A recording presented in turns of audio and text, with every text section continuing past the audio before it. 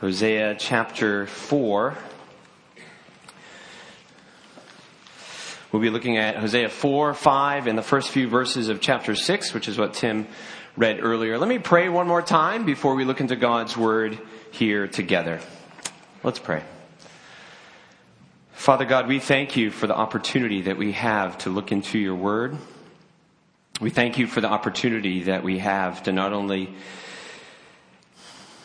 see and sing our hope, but to hear it proclaimed from this passage.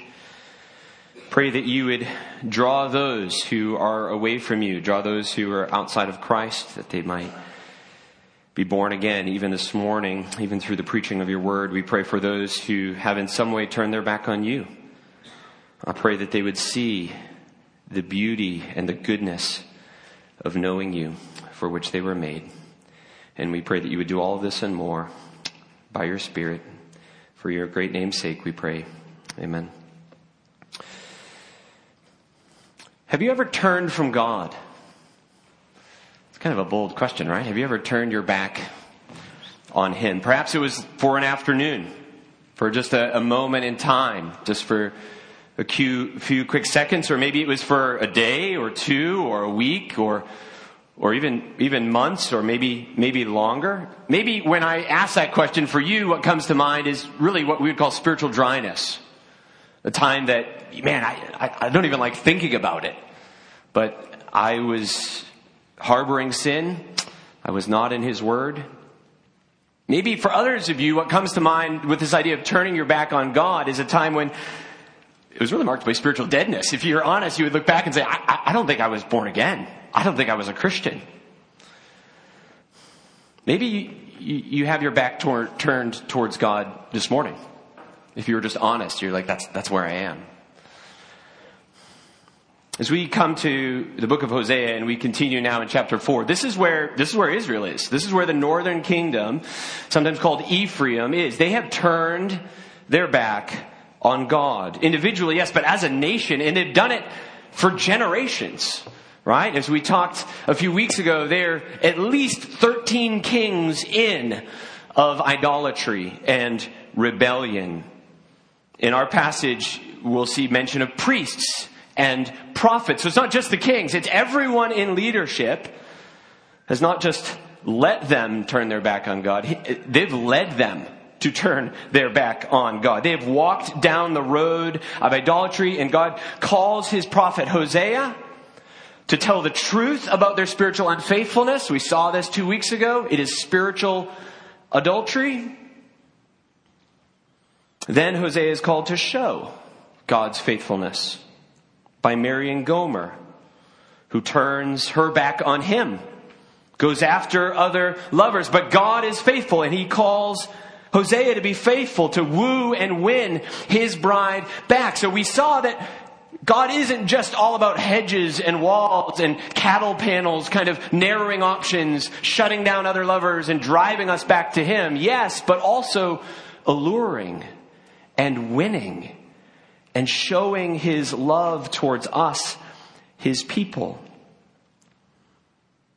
When we turn from God and walk away from Him, when we're living in unrepentant sin, whether it be for an hour or for a month, we often have this picture in mind that, boy, I've traveled so far from God. I feel so distant. Even if it hasn't been a lot of time, we can feel like there's a lot of almost space between us and God. Like, man, I've been going this way, away from Him. And we can, I don't think we would say it, but I think oftentimes as we find ourselves in that, and He very kindly makes us aware of it, we can feel like, okay, I've come so far, and if I turn around now, I'll have to go so far to get back to Him. He is distant from me now. And what we find, what Hosea reminds us of, is when we find ourselves turning our back on God, walking away from Him, when we turn around, He's been pursuing us. He's right there. There's not penance. There's not working our way back. He's been pursuing us all along. We couldn't see His love because we had turned our back. We were blinded by our sin. That's the image we saw last week at the end of Hosea chapter 2 and in chapter 3. God pursuing his wayward bride. But there's no journey back. There's no penance required. There's no earning of grace. There's certainly no winning of his affection. Praise God. Isn't God's posture towards his people itself an invitation to repent? An invitation to turn quicker next time? Isn't his faithful grace towards you in your unfaithfulness a calling to you even now to turn to him, maybe for the first time, and be saved? Hosea is calling Israel to repentance, but as we've seen the last few weeks, there's actually something going on just a layer lower. So there is idolatry, there is Baal worship. We'll see that clearly in our passage. But underneath that, it is a call to know God. Hosea is pleading and inviting to know their God. So I think the logic of our passage, before we get in, is something like this. You turn from him because you don't know him. You turn from him because you don't know him as you ought to know him. He has no weight in your heart. If you knew him, it would change everything. So continuing this morning in Hosea chapter 4, 5, and 6, though we've left the kind of illustration of Hosea and Gomer behind, we've not left the language of relationship. It's hiding out in our passage. I want to point it out to you as we go. There's still talk of whoredom and adultery, both literal and spiritual. But he's going to turn to the theme of knowing. The theme of knowing. This is the knowing of relationship. This is the knowing of intimacy. Not the knowing that social media promises us. Well, we can go on and we can know what other people are up to. No, this is a deep kind of knowing. This is a real connection and affection. It's not the knowing of kind of looking in or looking on or observing. It's relational knowing. Point number 1 this morning, we'll just have 2 points, beginning in chapter 4, verse 1, all the way down to the end of chapter 5 is this. When you don't know God. When you don't know God. I think that's what we see, right? So we're going to see the Lord bringing the case, bringing an issue with the nation, and it's rooted not just in idolatry, but underneath that, they don't know him. He's their God on the doctrinal statement. If you read the sign out front, they're God's people. They don't know him. That's the issue. You see this in the opening verses where Hosea brings this charge against the northern tribes. He calls it a controversy. Look at Hosea chapter 4, verse 1. Hear the word of the Lord, O children of Israel, for the Lord has a controversy with the inhabitants of the land. Note now, there is no faithfulness or steadfast love, and no knowledge of God in the land. There is swearing, lying, murder, stealing, committing adultery. They break all bounds, and bloodshed follows bloodshed.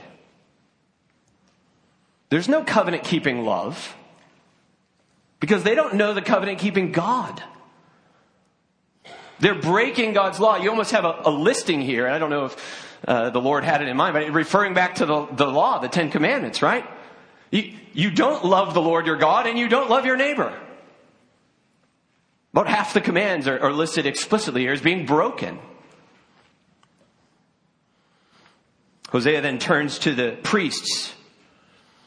They were to do more than offer sacrifices, though that had stopped some time ago. They were to teach. They were to be the teachers of Israel, and clearly they had stopped teaching God's word. Look down at verse 6. My people are destroyed for lack of knowledge because you, he's addressing the priests here, have rejected knowledge. I reject you from being a priest to me. And since you have forgotten the law of your God, I also will forget your children. Israel didn't know God, and he doesn't blame Baal. He blames the leadership. You see, back in verse 5, the word prophet. We know kings and prophets and priests now. They're responsible, and they have not taught God's word. This leads us to, I think, an important distinction, right? Between knowing about God and knowing God. I think the rest of the sermon is in part an unpacking of the difference between knowing God and knowing about him. We can maybe say this, right? In order to know God, you have to know about him. He's revealed himself in Scripture. So it's not that kind of knowing truths about God is wrong and we're only into the relationship. No doctrine, only devotion. It's like, no, we got to hold these things together. This is how Paul puts it. Faith comes by hearing, and hearing through the word of Christ. So apart from God's word, there is no true knowledge of God. He's revealed himself. And when we neglect God's self-revelation, we turn from him. We cannot know him truly. We see this theme of knowing yet again in chapter 5. Look down in chapter 5 of Hosea, verses 3 and 4. I know Ephraim, and Israel is not hidden from me. For now, O Ephraim, you have played the whore. Israel is defiled. Their deeds do not permit them to return to God. For the spirit of whoredom is within them, and they know not the Lord. So he says, man, you all have been unfaithful to Yahweh, but let me drill down with the why. The why is you don't know him. You are his people. He is your God. You do not know him. So Hosea is saying, I think we could draw this out. Knowing God makes all the difference. It's the essential thing, right? When you don't know God, weighty, savingly central in your life, you will go after lesser lovers. And we as Christians, those who have been born again, if he doesn't have that weight in our life, we will chase. Our eyes will wander. Israel didn't trust God with the day-to-day. So they needed Baal, right? They needed a backup. Yeah, maybe God is good for delivery from Egypt, but if I want rain this week, I need to go up to the high hill and make a sacrifice. Maybe God's good on the large scale. Yes, he made us, but my wife is barren and I need a son. So I'll pull the levers and manipulate the gods. We can hear about Baal worship. We talked about it the last few weeks, and it can just seem so foreign to us. Like, Pastor, I got to be honest, my heart isn't drawn to Baal this morning. Thank you for your honesty. Mine isn't either. This is Old Testament worldliness. That's a category I think we can do something with, right? This is worldliness. This is wanting to go about it the world's way, apart from God, outside of God.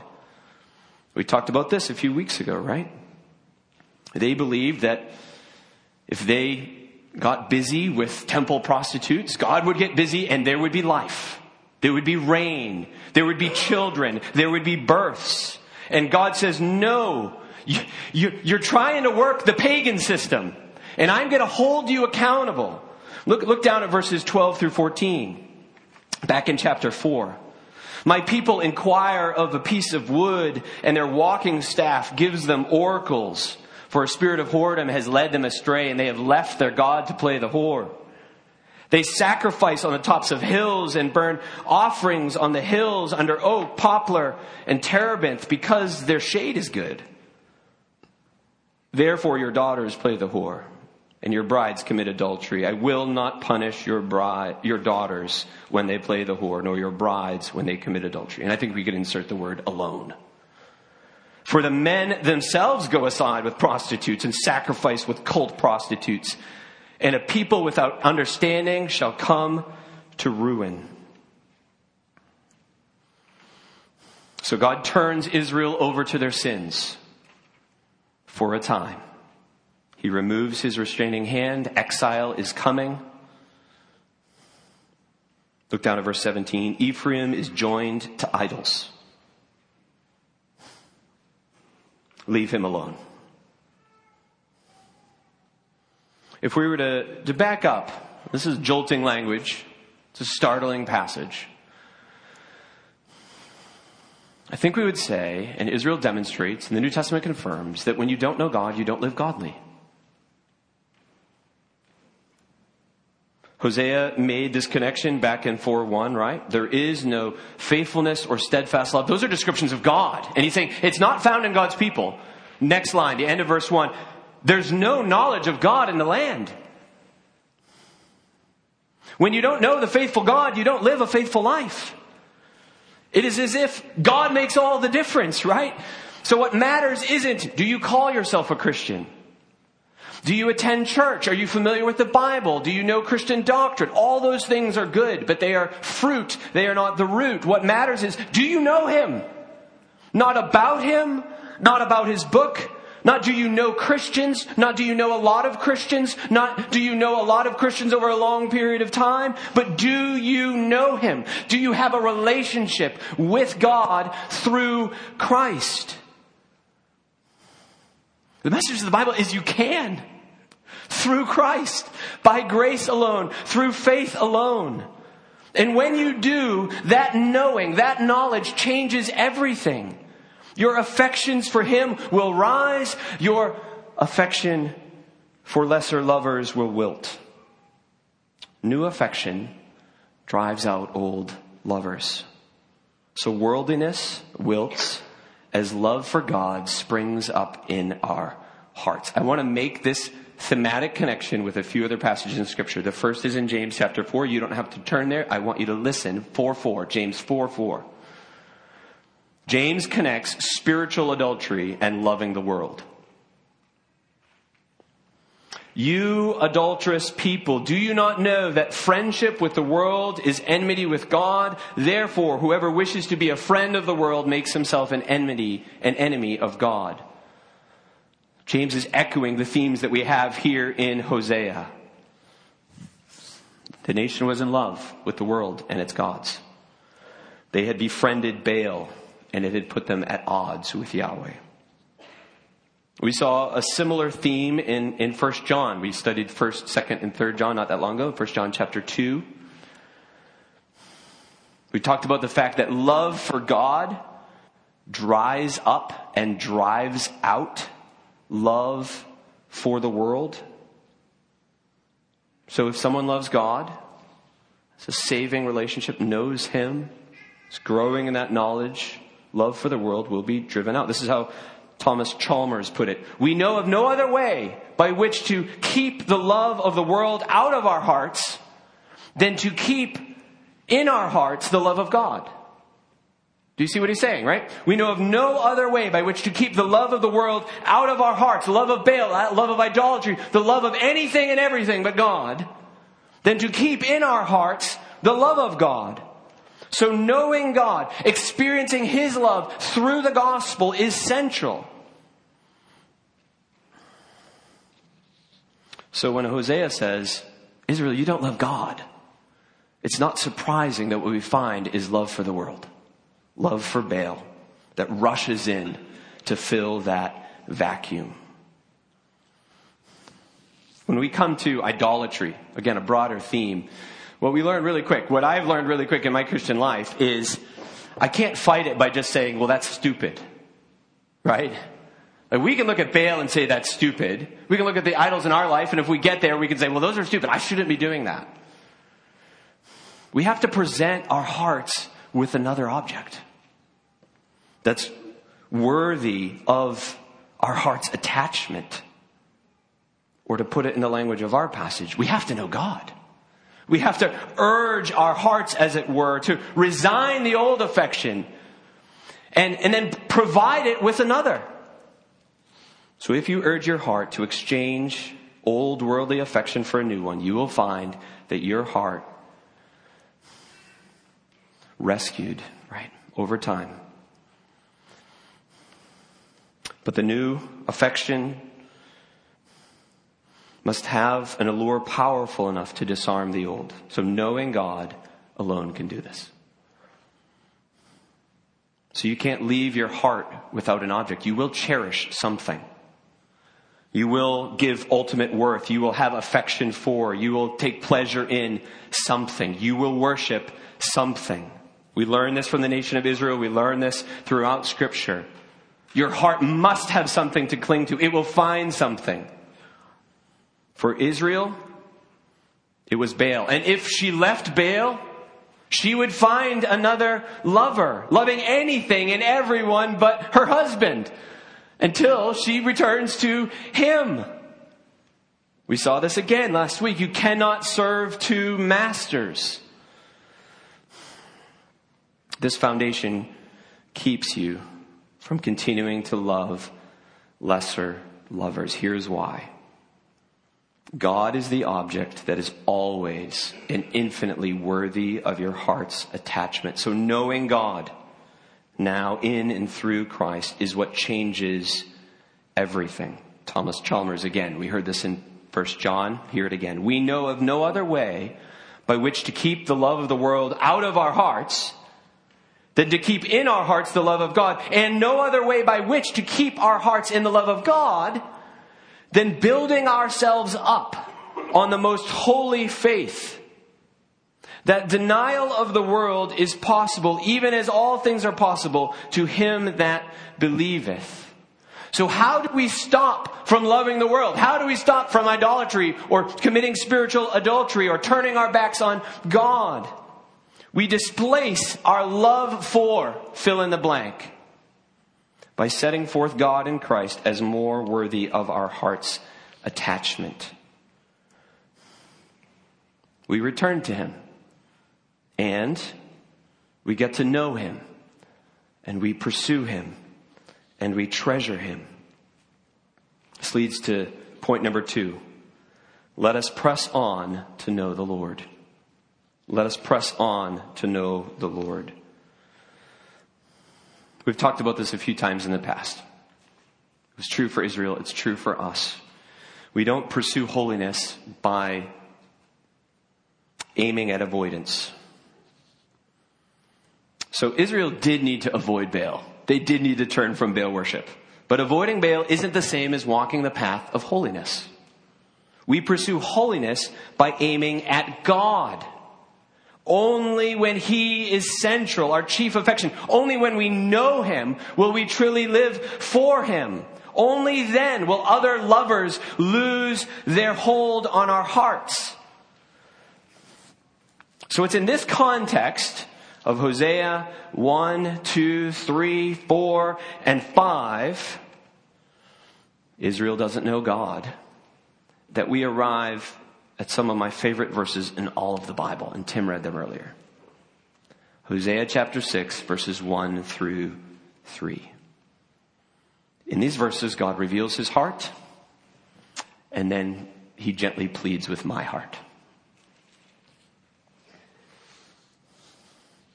These verses, Hosea 6, 1 through 3, are a call to know God, to really know him. To lean into getting to know God in Christ through his word. To love him supremely with all my heart, soul, mind, and strength. Let me reread for you Hosea chapter 6, verses 1 through 3. And we'll linger over these as we close. Come, let us return to the Lord. For he has torn us that he may heal us. He has struck us down that he will bind us up. After 2 days he will revive us. On the 3rd day he will raise us up that we may live before him. Let us know. Let us press on to know the Lord. His going out is sure as the dawn. He will come to us as the showers, as the spring rain that waters the earth.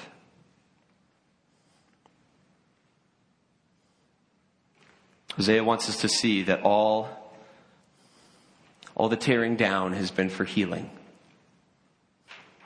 All the wounding has been for the purpose of winning. He chastens those he loves, so he uses hedges and walls and cattle panels for this purpose, to drive his people back to him in love, right? So he doesn't just warn. The prophets do warn, but he is wooing, he is drawing. Maybe as Tim read it, and I read it again, verse 2 of Hosea 2, or chapter 6 rather, caught your eye. Look again at verse 2. After 2 days, he will revive us. On the 3rd day, he will raise us up. I don't think this is a direct prophecy of Christ, but what we have here is an Old Testament pattern. And I think this pattern is why the Apostle Paul can say he was raised on the 3rd day in accordance with the Scriptures. There's a pattern of death, 2 days being raised up. being healed, being restored. Note the goal there at the end of verse 2, that we may live before Him, right? Living in God's presence, knowing Him and being known by Him, returning to Eden as it were, is the goal. And then the prophet Hosea in verse 3 begins to plead. He joins Israel on the side of the unfaithful bride. He says, that's us. And let us return. Let us know. He calls Israel to join Him in knowing their God. In the bulletin this morning, I provided a few resources. I want to just point them out to you. One is a book called Knowing Christ. The title is a riff on the classic Knowing God by J. Packer. This one's by Mark Jones. I noted the pages and how long the chapters are. So I want you to know, this would be a great way. Just read 2 or 3 pages, 4 or 5 pages, and pursue this kind of knowledge of God, knowing Him. Or A.W. Tozer's The Knowledge of the Holy would be a great place to start. To say, man, I want to grow in knowing my God. Looking for summer reading? There is 2 resources. Also in your bulletin, there's some questions, some application questions where I'm trying to encourage you, maybe this afternoon, maybe with a family member, maybe with a friend, maybe this week, to make the connection between knowing God in holiness and see that that's not just an Old Testament truth, but it's a whole Bible truth. Knowing God really does make the difference. Back in Hosea chapter 6, verse 3. He says, let us press on to know the Lord. Maybe especially when Satan tempts me to despair and tells me of the guilt within. He says, let us press on when we feel far from God. When we fear if we turn around, He'll be nowhere to be found. Let's press on when our affection for lesser lovers begins to rise in our hearts. We press on to know Him when we're distracted by the world and all that's shiny seems golden. In all seasons, let us press on to know the Lord, to know His faithfulness, to know His covenant-keeping love in our lives, to know His pursuing grace, His persistent affection for us. Look at the language again in verse 3. He will come to us as the showers. Praise the Lord for rain, right? As the spring rains that water the earth. Press on to know His goodness and His supremacy and His sovereignty. The Bible uses images of God, and they're often in stark contrast. So in chapter 5 of Hosea, God is called a lion. God is also called a moth and dry rot, the previous verse. Right? He's going to erode them. They're going to have no leg to stand on. It's going to fall apart. They're trusting in their lovers. He's going to pursue them with boldness. He's going to fight for them as a lion. And yet we know He's also gentle like a lamb. He's hen-like in caring and gathering for His people. Get to know His unchangeableness, His constancy. He's as sure as the dawn, as sure as the sun rising. Get to know His eternality, right? No beginning, no end. His mercy, His righteousness. Get to know His beauty and His holiness and His perfection and His glory. Brothers and sisters, let's press on to know the Lord. To know Him truly through His Word, yes, but personally. Doctrinally, yes, but devotionally. To get to know Him as He really is, and to know Him as He really is for me. Intimately. Experientially. This is to know He's close and to know His closeness. This is to know that He is good and then to taste it on Tuesday. This is what we were made for, friends. We have no access to this apart from Christ, but this is what we were made for, to know our God. And it is only this kind of knowing, that will satisfy us. It is only this kind of knowing, this kind of a relationship that will sanctify us. And it only comes through Jesus. So blood-bought mercy is our only plea, right? It's the only thing we have. So we return, sounding like the hymn, nothing in our hands we bring, simply to the cross we cling. This is my prayer for you, First Baptist Church. Let us know. Let us press on to know the Lord. His going out is sure as the dawn. He will come to us as the showers, as the spring rains that water the earth. Would you pray with me?